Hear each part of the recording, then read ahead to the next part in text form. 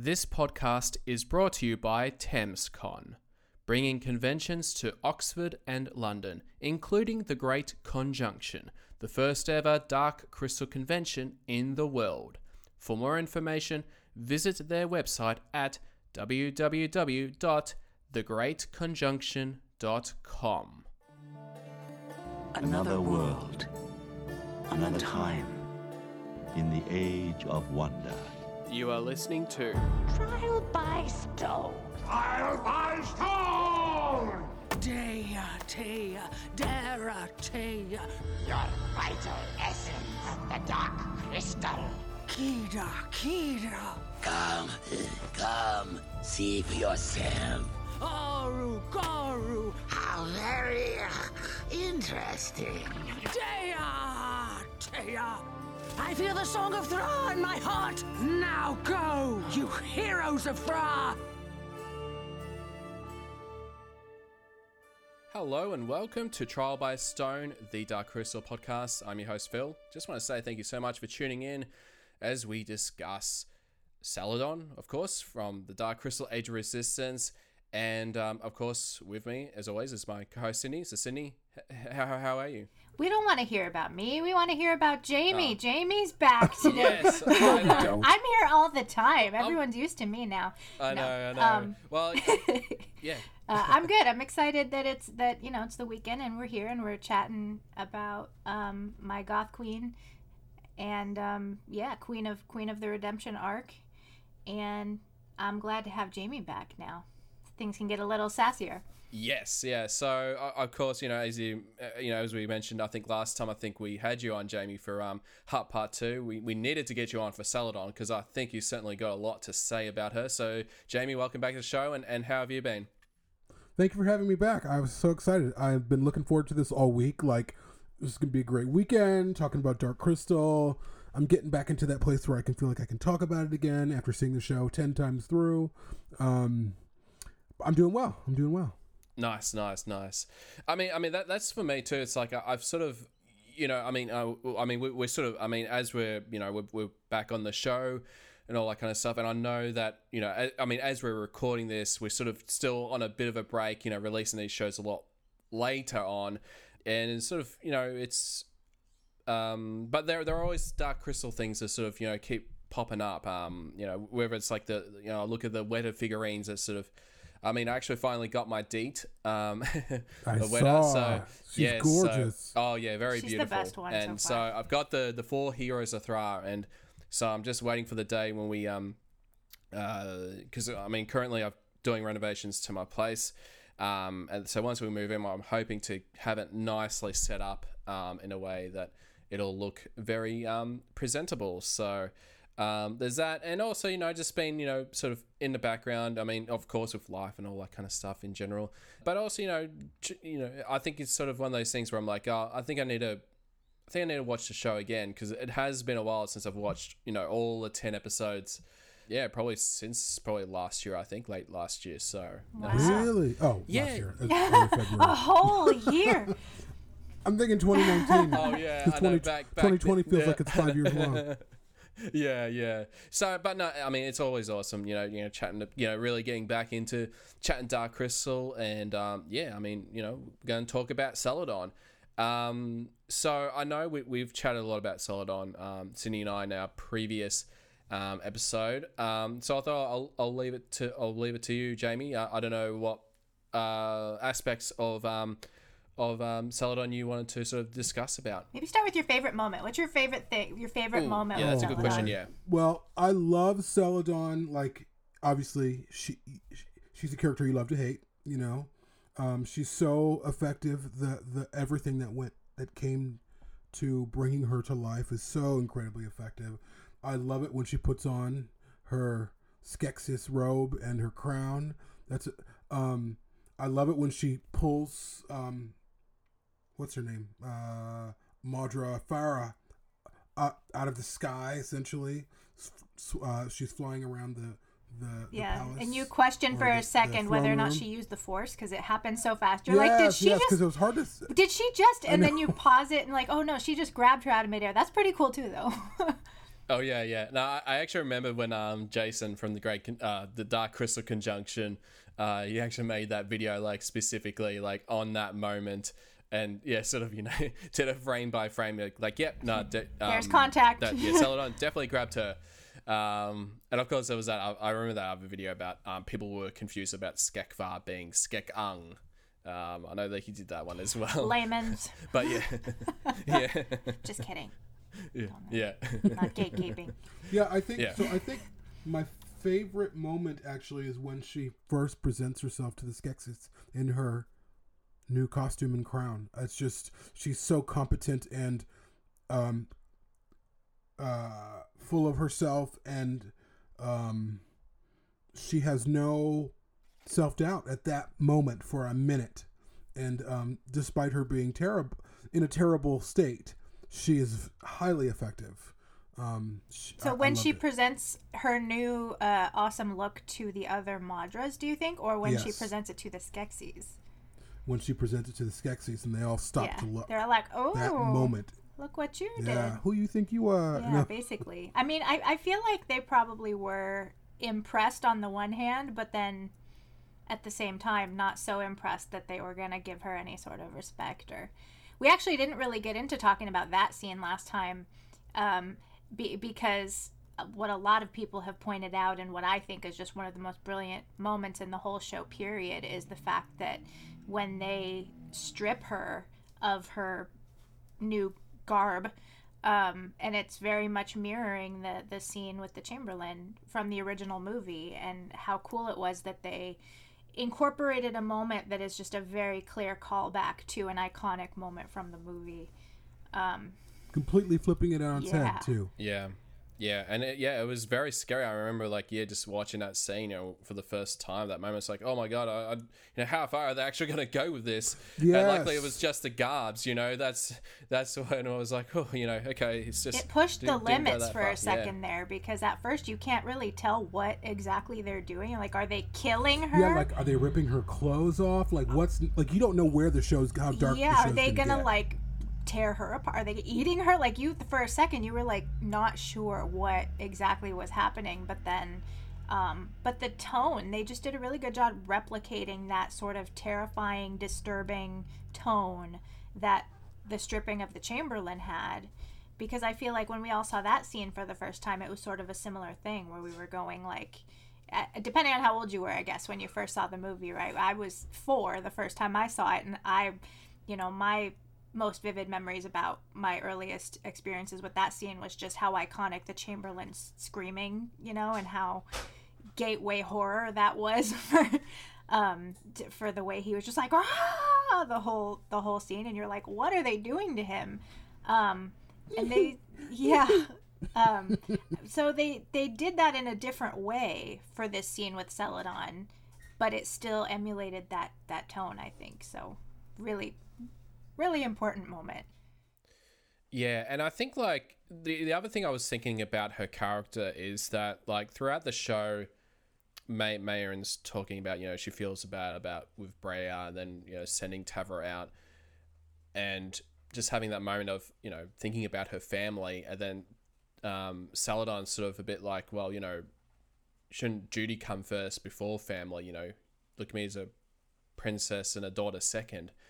And I feel like, throughout Celadon's sort of journey, I guess, especially when she goes see the Skeksis in her new clothes, that, she's really going duty way over family big time. Well, I think part of that, her own resentment, she feels like her mom put her duty before her, so she's kind of being spiteful about it in a way, I think, too. Well, this is how you treated me. I was second place to your duties. In her mind, we as an audience kind of question that. We know Mayron meant well and that she loved all her daughters equally, but Celadon felt as though she was just being treated as the next Madra and not given any sort of affection. And so I think there was just a lot of spite and resentment there driving everything she did. For sure. I think that at least initially with Celadon, she's about scoring political points. All of the things she tells the Skeksis, she wants to be seen as a powerful player in the scheme of everything. And what I love about Celadon and her arc is that the writers knew that it's not just Skeksis bad, Gelfling's good, that anyone can be corrupted if they're not careful. And even within the darkening happening and the Skeksis, whispers of the Skeksis doing things, there's certain Gelfling who don't believe it. And Celadon is pushing that narrative. Yes, it's not true. They're liars. It's just this narrative that she's picked up because she wants to be seen as loyal to them. Because in her mind, they gave her power, which essentially really they didn't, but they all believed they did. So that's how it works. It's very interesting how it's set up, but I love that they made Celadon a bad guy, quote unquote, and that everyone had to sort of ask themselves, what do you believe? What is true? And even the lies about, which I think Celadon pushed about Rian and him being sick, so don't dream fast with him. All these lies, these quiet lies spread that she helped push, that she helped spread to undermine their own society. But she was so intent on her own power, she didn't even see it or wouldn't see it. And I thought it was brilliant. Yeah. Absolutely I think brilliant. wouldn't is the key there, because then later in that same scene, before she's, gets humiliated, she finds out the actual truth. They bold-faced tell her, like, straight up to her face, like, yeah, we do drain Gelfling. All of that's true. We're, do something about it. What are you going to do? And she's just begging and pleading to just still give them some sort of compromise, like, okay, I'll let you keep doing it, but just spare my sisters. Like, it comes down to, she's like, just my sisters, and then everyone else you can have. I don't care. Just keep me and my sisters okay. And they're still just like, no, nuh-uh. And once she does have the truth in front of her and she can't argue with it anymore, she's still, like, doubling down. Yes, she is. It's interesting, the presentation of the truth. You can be presented with the truth and still not quite believe it or accept it. It's the saying that you can, if you don't own the truth will own you. And that happens to her. And even when she's jailed after they strip her of everything, she's in the jail completely bitter. She sees Brea next, in the cell across from her. She doesn't care. She's angry. She's angry that she's lost power. She's angry at all of it. She has no empathy at that point until she's pushed further on, until then it becomes something, when Tavra is killed or maimed initially, then it wakes her up. But it took that much to wake her up. It reminds me of even in politics, where you hear people say they'd have to do this in order for me to not follow them anymore, or politicians saying I could shoot somebody on Fifth Avenue and they'd still vote for me. It's that idea of Celadon was really an example of thinking, of group think. She was in a part of this cult of Skeksis rule, and there was no telling her different until she had to experience the worst of it herself. Well, just also amazing. Like so many other aspects of the show, that sort of lesson in how difficult it is, and yet how important it is, to be able to say, this is something that I have known to be normal for the majority of my life, something that I've been conditioned to believe is normal, and now I'm being challenged to change my viewpoint on something that has been a part of my identity and my way of life. And many times it is healthy to acknowledge when I have been wrong about something that seemed so important and so crucial to who I am and the way that I live. It might be wrong, and then taking that as an opportunity to then change for the better, and to then, rather than be ashamed of the fact that you were wrong and that you have to, be embarrassed that you change, then, be grateful for the opportunity to learn and to be better. And Celadon's just another really extreme example of that lesson of how deep your own pride and your own fear of change and fear of the status quo being disrupted, how that fear can just take you to the nastiest places, all in the name of just not having to admit that you were wrong. The fear of losing power and what that does to people who think they deserve that power, and how much they fight for it. I'm curious, though, with you guys, I don't know, in terms of what you discussed, there have been fans that have said about Celadon, they should have done this to her. She didn't deserve this, blah, blah, blah. And I remember reading it and thinking, whoa, like, because I believe in forgiveness and redemption. Now, that doesn't mean that there aren't consequences to your actions. I believe that you can forgive murderers and things like that, but that doesn't mean that they shouldn't be in jail for the rest of their life and pay for what they've done. Celadon wasn't a murderer, but she certainly contributed to some deaths. Absolutely. What do you guys think about people who have no mercy for her? Did you discuss that? We didn't really fully get into that, but I have a lot of comments and sort of thoughts for opening up in, because I knew you were going to want to talk about that today, so we didn't dive into that part too much in the first time because I figured that was going to kind of dominate this 45 minutes right now. But I have many thoughts. Phil, you go, because I'm prepped with comments and stuff. I'm like, oh, I'm ready for this part. I definitely think with the show, I think she's probably redeemed, from the end of episode 1, from episode 10, I should say. She really learned her lesson, and really, I mean, the redemption sort of started when Olga came in and sort of sacrificed her life, to save others. And for me, I thought that was sort of the moment that sort of got her to switch, to realize, okay, I got to fight alongside the Gelflings. They were right. We talked about how that was like almost a religious experience. Like seeing the sacrifice and rebirth of Aughra was almost like a Christ-like revelation of like, oh, I've seen this amazing thing happen, and so it's almost like she's redeemed on a spiritual level, and that's what pushes her. Have you guys done an episode about Aughra yet? No, I mean, other than talking to Donna Kimball about Aughra. Yes, yeah. I did do that. Just gonna remind everyone that happened. Didn't we? But Phil and I had Toby. I know. I'm just trying to hold on to anything. But Phil, here's the question, though. I'm going to pin you down a little bit more. How do you feel like yourself? How are you able to forgive Celadon easily? And then there are fans in our community that are like, no, I don't forgive her. I don't. She should have.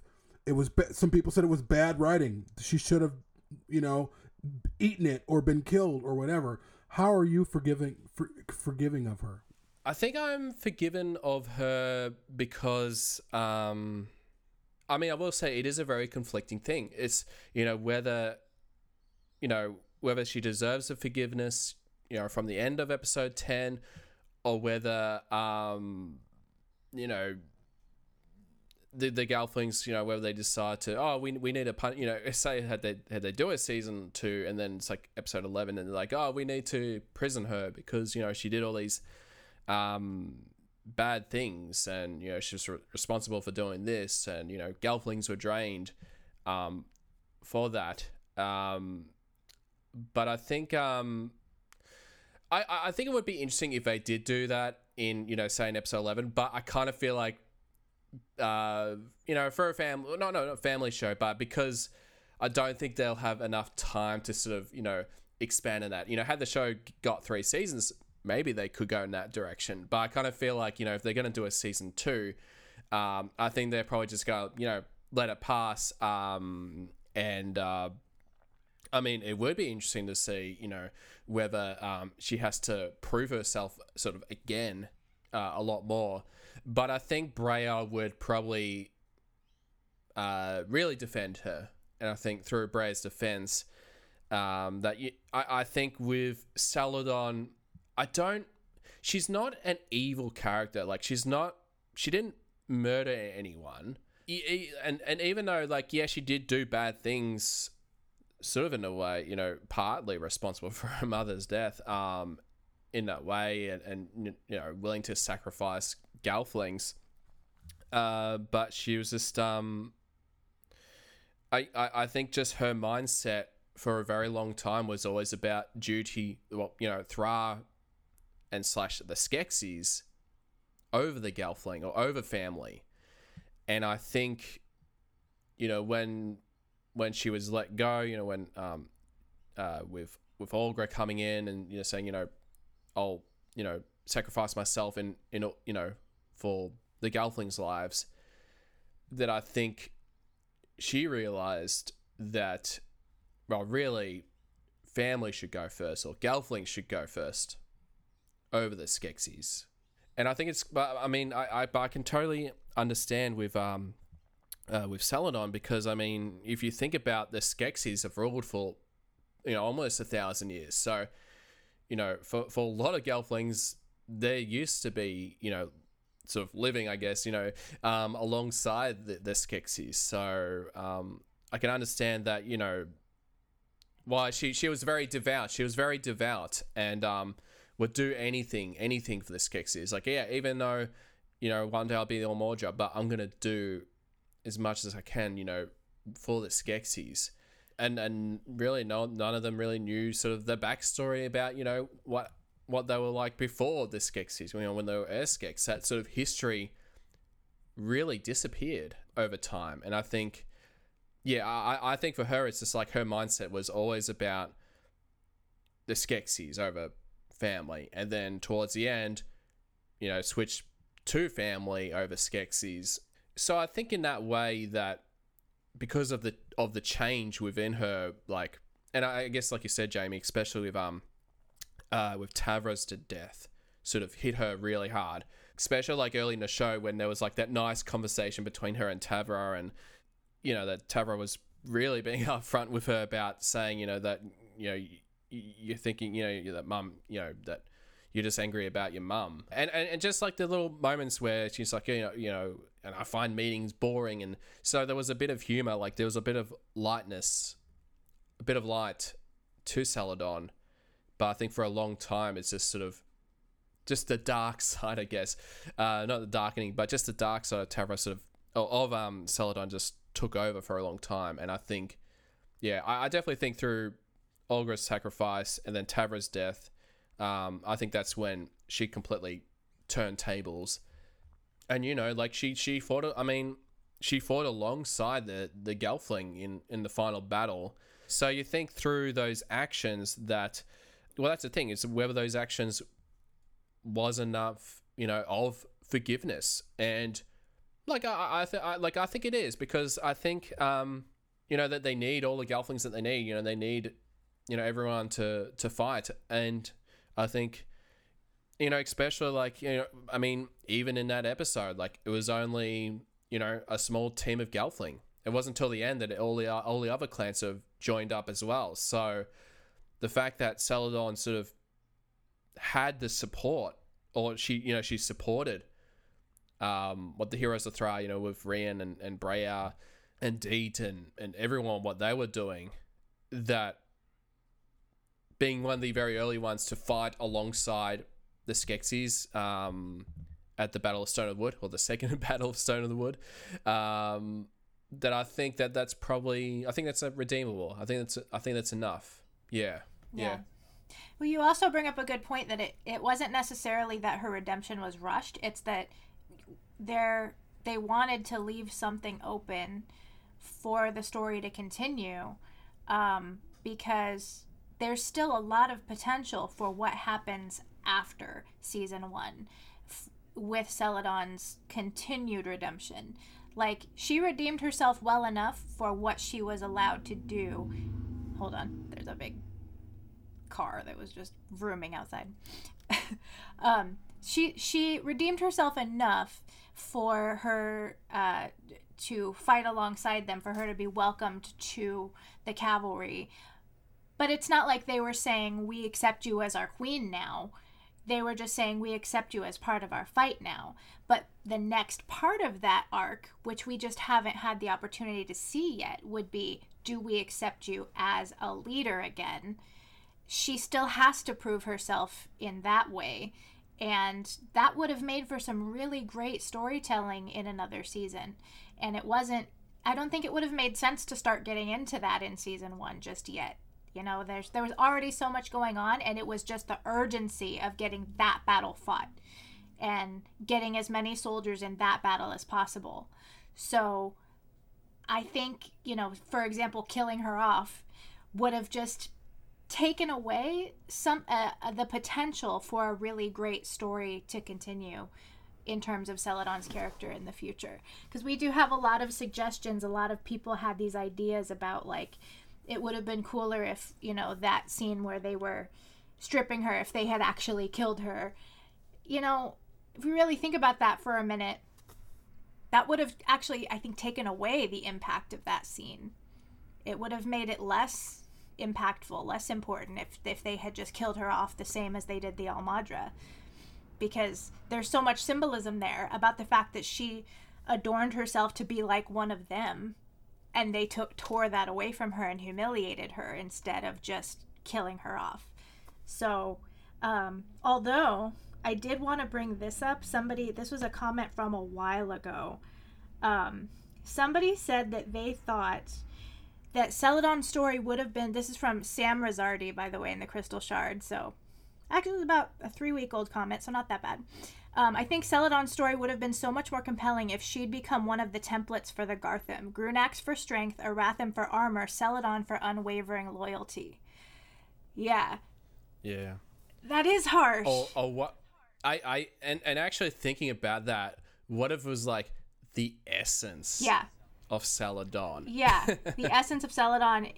Her cruelty. Yeah. I mean, you could think about it, because we know, it's a combination of Grunax and Arathim, and I think Jeff and Will, I think they did talk about, I think originally that it was sort of like, it was going to be like sort of the prototype sort of thing, but whether when they make more, because when Skektek's able to figure out how to drain Gelfling like slowly without, you know, killing them, whether their essence, or I mean, you know, Celadon's essence, for example, could be, you know, could be a part of the Garthim. See, I do think that's very interesting. That would be interesting. Because then it's like, that's a different sort of take than just, she did bad things, she deserved to be drained just because I hate her and she was evil and she deserves to be punished. Because that's just, you know, sort of cold and dismissive. Whereas having her essence drained for the purpose of then being used for this genocide, for her essence to be what gives life to the Garthim, that's interesting to me. I'm not gonna say I also wish that that's what had happened, because I think it's a lot still. However, I don't hate it. I have to say it's not an awful idea from a storytelling point of view. It is still very impactful, that thought that she let her malice, like you say, and her resentment go so far and so deep that it ends up becoming who she is in her actual essence, and that can then play a huge role in the next chapter of absolute terror that happens to the Gelfling with the Garthim. So I think that's a really creative idea, and ultimately it's not off the table, right? If the story were to continue, that is something that could eventually still happen, except now it just wouldn't make as much sense with her, you know, already starting to have her redemption story. So I'd rather see a redemption story. I think well, I mean, I was thinking about sort of more redemption through Celadon, and of course, I mean, I love that moment where, you know, with Farah, when, you know, she's, you know, about to die, and, you know, she said, you know, your mother would be proud of you. So I thought that was a really nice moment in that regard.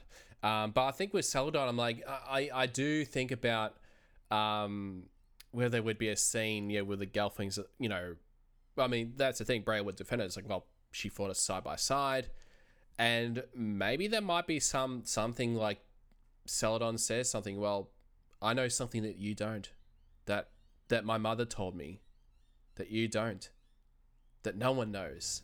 What would that be? I don't know. No one knows what? What? I don't know. Just I don't know. Just something like You think Celadon would know something she doesn't? Celadon would know something Brea doesn't, or Brea knows something Celadon. Yeah. Okay. Yeah, that Celadon knows something that Brea doesn't know, or Tavra doesn't know, or because of course, you know, with Celadon, like, you know, she was sort of training up to be, you know, one day the old Mordra, whether there was like some lessons from Mordra from her mother about certain things, and there might have been something else that she knows that no one else knows. And that could be, you know, and I can help you. I can help you with this knowledge that I have. You know, this has been a secret, you know, passed on to all the Mordras, and she gave me this secret. So on that note, I think that would be cool. Yeah. Then, you know, let's say in our fantasy for season 2, I think a really It will happen. It will, It will yes. happen one But in day. the meantime, while we fantasize about it, I think not necessarily that Celadon should then continue to become Al-Madra. I think it would be the ultimate in redemption for Celadon if she then took it upon herself to then prepare Brea to become Al-Madra, or to not necessarily Al-Madra, but for a position of leadership, for that ultimate, like, making peace with my sister and relinquishing all of this resentment that I had for her because I thought she was the favorite and getting treated better than I was for whatever reason. It would be like the ultimate show that she had completely turned over a new leaf, to be able to say, I'm becoming vulnerable now to share my power intentionally and deliberately with Brea and sort of help her to grow. And because I think I talked about last time how I believe that the idea of the Al-Madra needs to kind of go away entirely after this point in the story, because the concept of the Al-Madra and the political power and stuff, that was all something that was fashioned by the Skeksis to manipulate them, and not something that's inherent to Gelfling nature. It's not in their nature to separate from each other and to decide who's better and who has power and who doesn't. That's all something that the Skeksis implemented to drive them apart and to keep them malleable, right? So now that the Gelfling are becoming more self-aware and more powerful and trying to detach from what the Skeksis have imparted onto them, I think they're going to just undo that concept of the Al-Madra altogether, and so there won't be one for, you know, that position is no longer up for grabs at that point. But still a sort of symbolic Celadon saying, I no longer care about, you know, my own power, and I can see that my sister, who I've been jealous of this whole time, I can see that she has the makings for a better leader than I could be. For her to acknowledge that, I think, is the most logical step for her story. Yeah, because, I mean, at the end, I mean, you know, as Olga says, you know, you're all united as one. So I think, you know, they're one big family, one big clan, essentially. And again, I was just thinking about, thinking about season 2 if it does happen. When? That moment where you could have, we're manifesting it. Where you could have We are- Celadon, Apple. but again, I'm still going with this theory, that Celadon dream fast with Brea, and then you get the dream fast between Celadon and Mordra and Mayan. Yeah. Well, I think that's a great idea too, because then I think if Brea was able to see all of the events of her life and her childhood with Celadon, because if you think about it, they lived through so many of the same experiences, but from her own perspective, it probably looked very different compared to Celadon's perspective. So for her to see her life again through the eyes of Celadon, and to then sort of get a new perspective on, oh, this was what I thought was happening, but this is what you were going through during all of that, that would be just then another layer of that redemption again, and forgiveness, and the two sisters making peace. Also, I think the fact that semi book spoiler alert warning here, but the idea that Tavra is not actually dead, that her spirit still exists in the form of that spider, and that when they become aware of that, if they were to continue that like they did in the books, and make that a part of the story in the future, I think that would be another driving force to bring Celadon and Brea together and sort of reconcile that relationship between them, the sort of journey to help Tavra to rejoin, find her body or whatever, however they would explore that.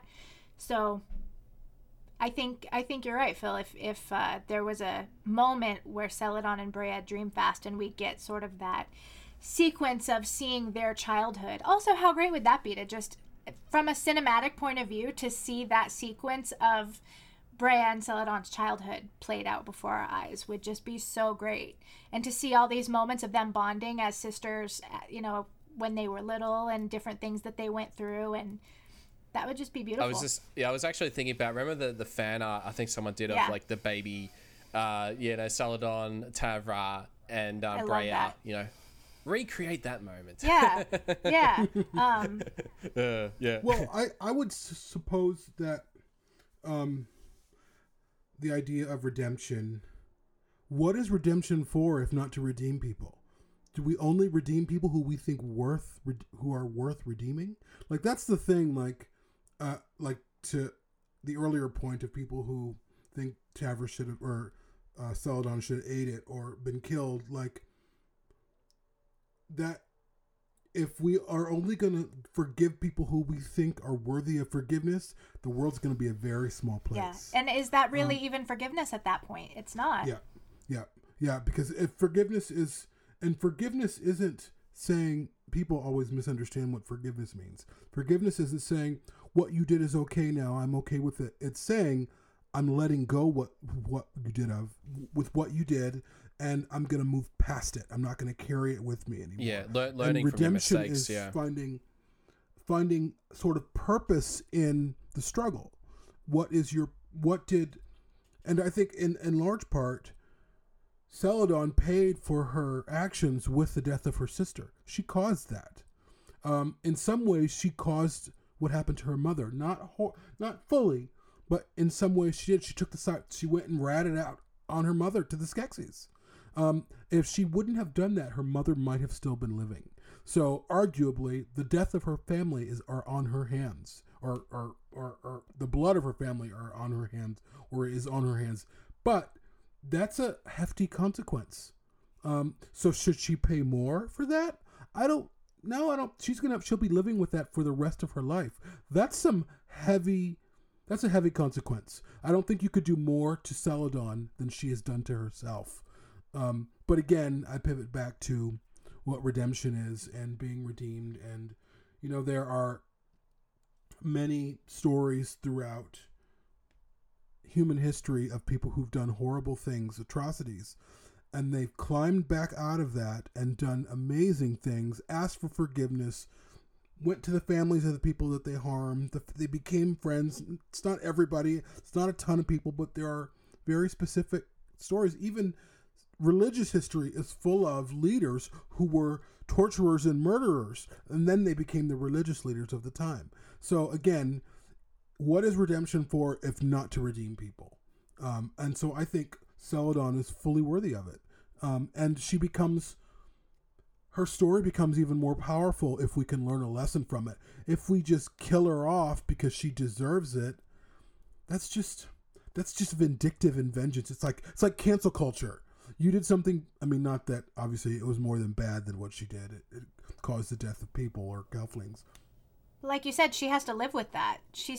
There's another story to be told about her dealing with that, and how, in a way, because a lot of people, the idea is because she's responsible for that, she deserves to pay for it. Well, like you said, what if the fact that she went through that, don't you think that's also damaging to her, and the fact that she now has to live with that and deal with it for the rest of her life, that's not payment in itself, and that she's not suffering because of that? Especially when you consider the majority of all of the things she does come from a place of suffering to begin with. She's traumatized, and she's afraid, and she's lost. And that is, in so many religious teachings across the board, so many of them teach us that that's the perfect candidate for somebody to see the light and to then be an example for the rest of humanity. Like, no matter how awful it gets, there is still hope, and it is a beautiful part of existence to be able to take somebody who has done these awful things, and to acknowledge that it's okay to change and to challenge preconceptions and to forgive and to ask forgiveness. You know, it's easy to just be like, well, they deserve it. Well, then it's not really forgiveness at that point at all. And who are we to decide what people deserve? And it's also understandable too that people feel like, essentially the term is vengeance. They want vengeance for what they've done. That's also understandable, and you would get it if something happened by the hand of someone, and they say someone in your family got killed, or by an accident or whatever, or because of your own greed or lust for power or whatever, some horrible thing happens, and the people at the other end of that are like, you need to pay.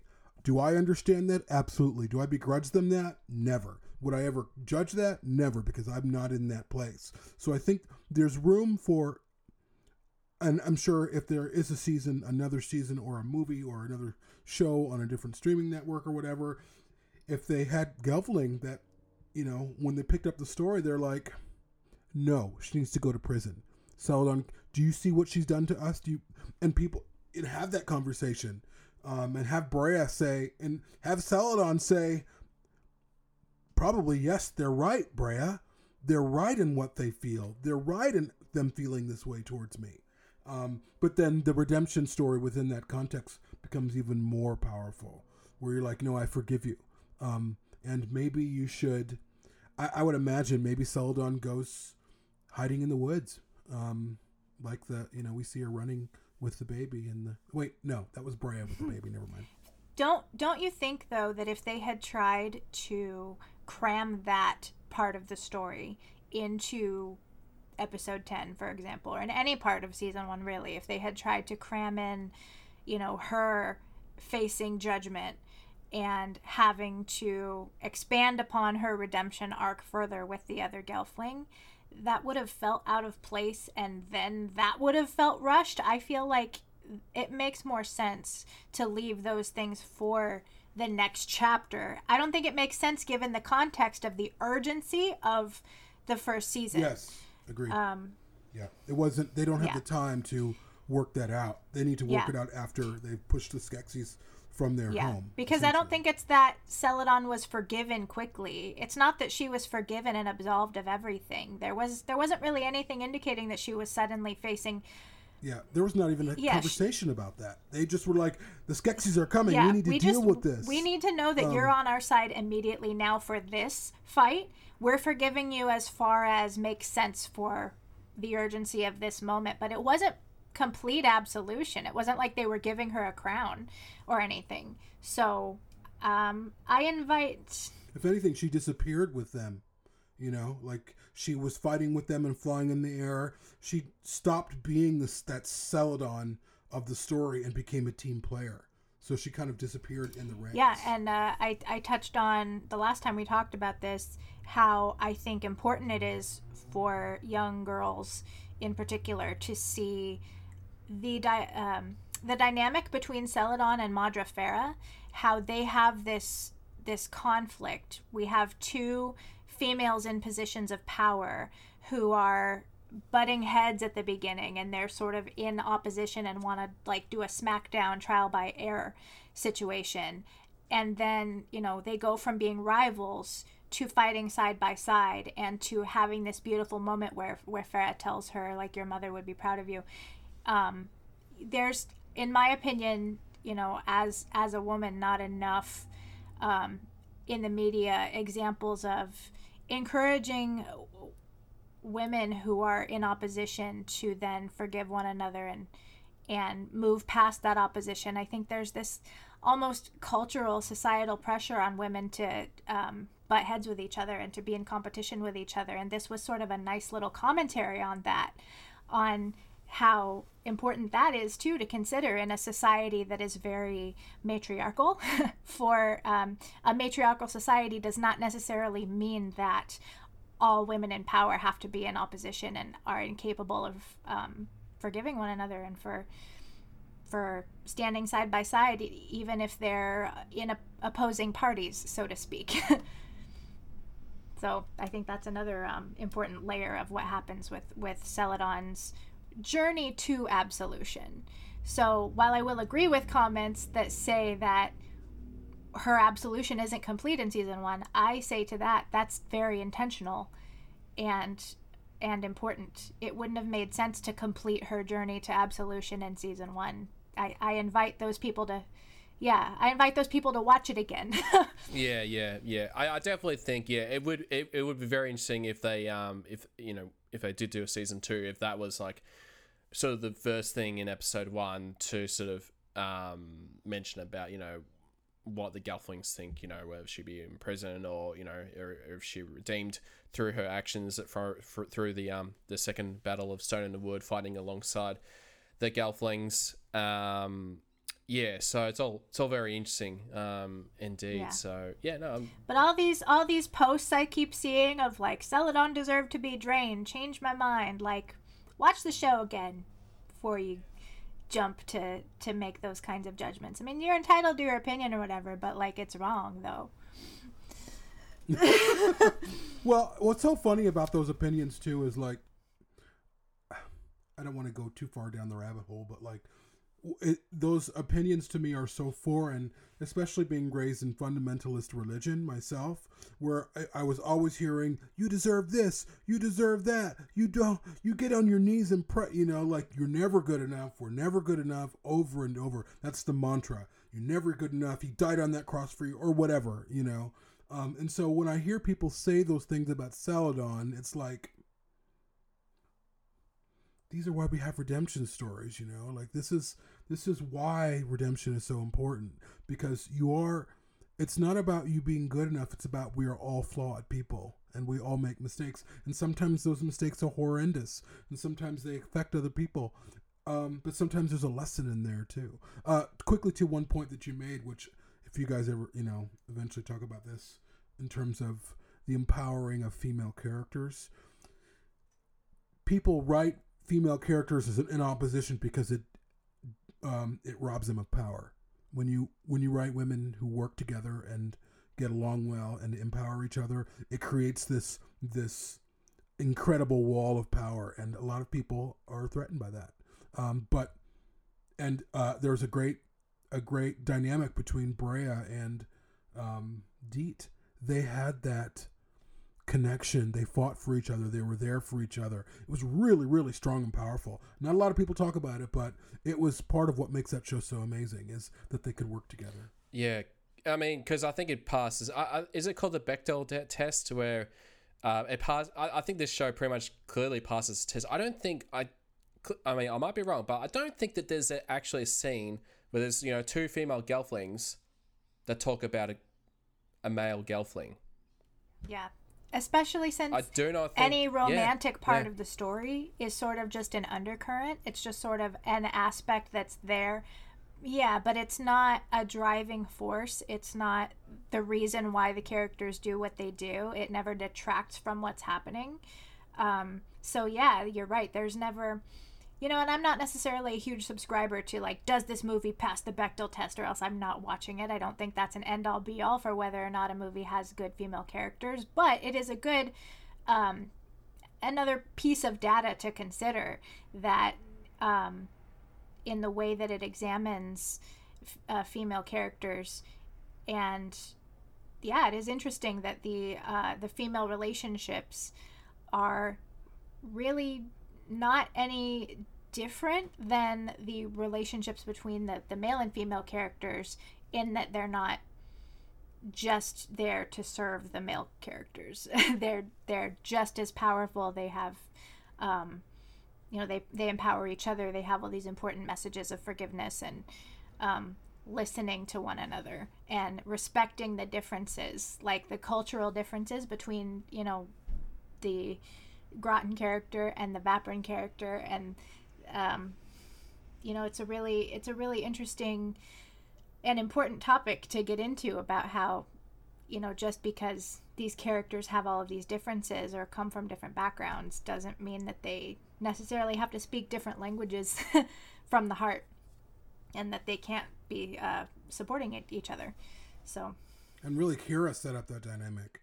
Honestly, Kira was the paved the way, how they presented her, her goodness and her kindness, but her strength and her ability to sort of take the lead from Jen, saying, I got this, I'll do it. She didn't say it with her mouth, she said it with her actions. She said it with her support. And Deet picked right up on where Kira not left off, because it's a prequel, obviously, but she's in the legacy of that strength, and it's not power. And that's where it's interesting, because to pivot to Celadon, I don't know if we have to end this soon, but Celadon was the antithesis of Kira and Deet. I'm doing this for me, my power, what I want. You know, she wasn't about we. She wasn't about.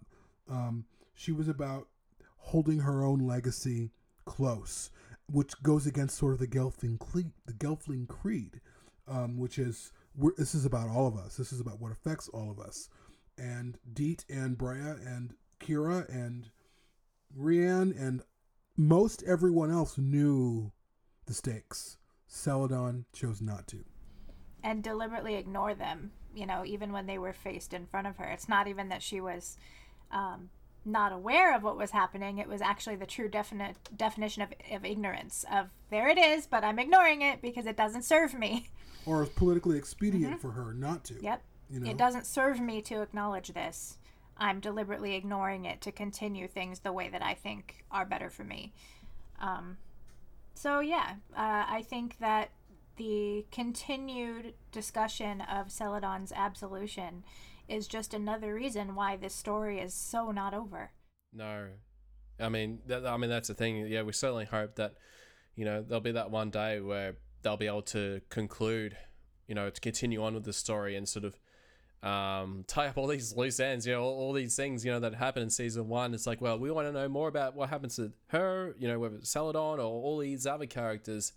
That's still all up in the air. And yeah, we just really hope that one day, yeah, that Henson Company and you know, the fate of the franchise, I guess, you know, in this era, I think it'll be interesting to see what happens next. Yeah. So I really want to see who Celadon is once you take away this the struggle that she has in this whole season of like fighting that darkness and being so bitter and resentful. And once you've sort of take away those layers and we get to examine who she was before all of these things started infecting her, and she got to just have a relationship with her sisters, and like, what's her personality like when you get underneath all that and just who she is as a Gelfling, and you chip away at the darkness. Who is she at that point? She's probably a cool character, and she's probably, you know, got an interesting personality that would add a fun dynamic to the party once she's sort of accepted in and finds her place among them now that the journey to be Almadra is off the table. What's left of her at that point? I want to know what that is. That's what makes her such a good character to me, is that I still want to see all that now that that first part of the story is over. Well, you're not going to be Almadra anymore one way or another, because A, they're probably not going to have Almadras at all anymore, and B, even if they are, you probably blew it on that front. So who are you now that that aspect is gone? I really want to meet that Celadon, so please. Well, I think we'll wrap it up for this episode of Trial by Stone. Again, Jamie, thank you so much for coming on for this episode and sort of definitely getting your thoughts about Celadon. Really appreciate your time. And again, thank you, Sydney, for being on as well. And yeah, you know, we just got so many character discussions to come. And so it's all good. So again, thank you so much, and stay tuned for more Trial by Stone.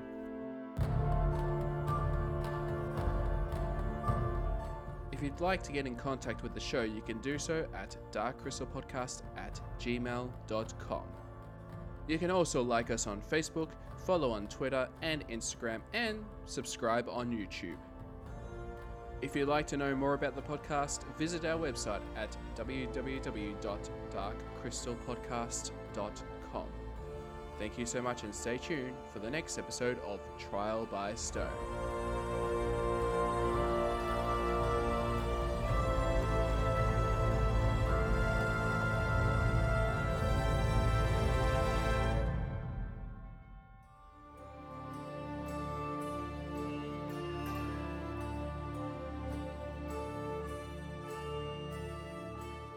This podcast is brought to you by ThamesCon, bringing conventions to Oxford and London, including the Great Conjunction, the first ever dark crystal convention in the world.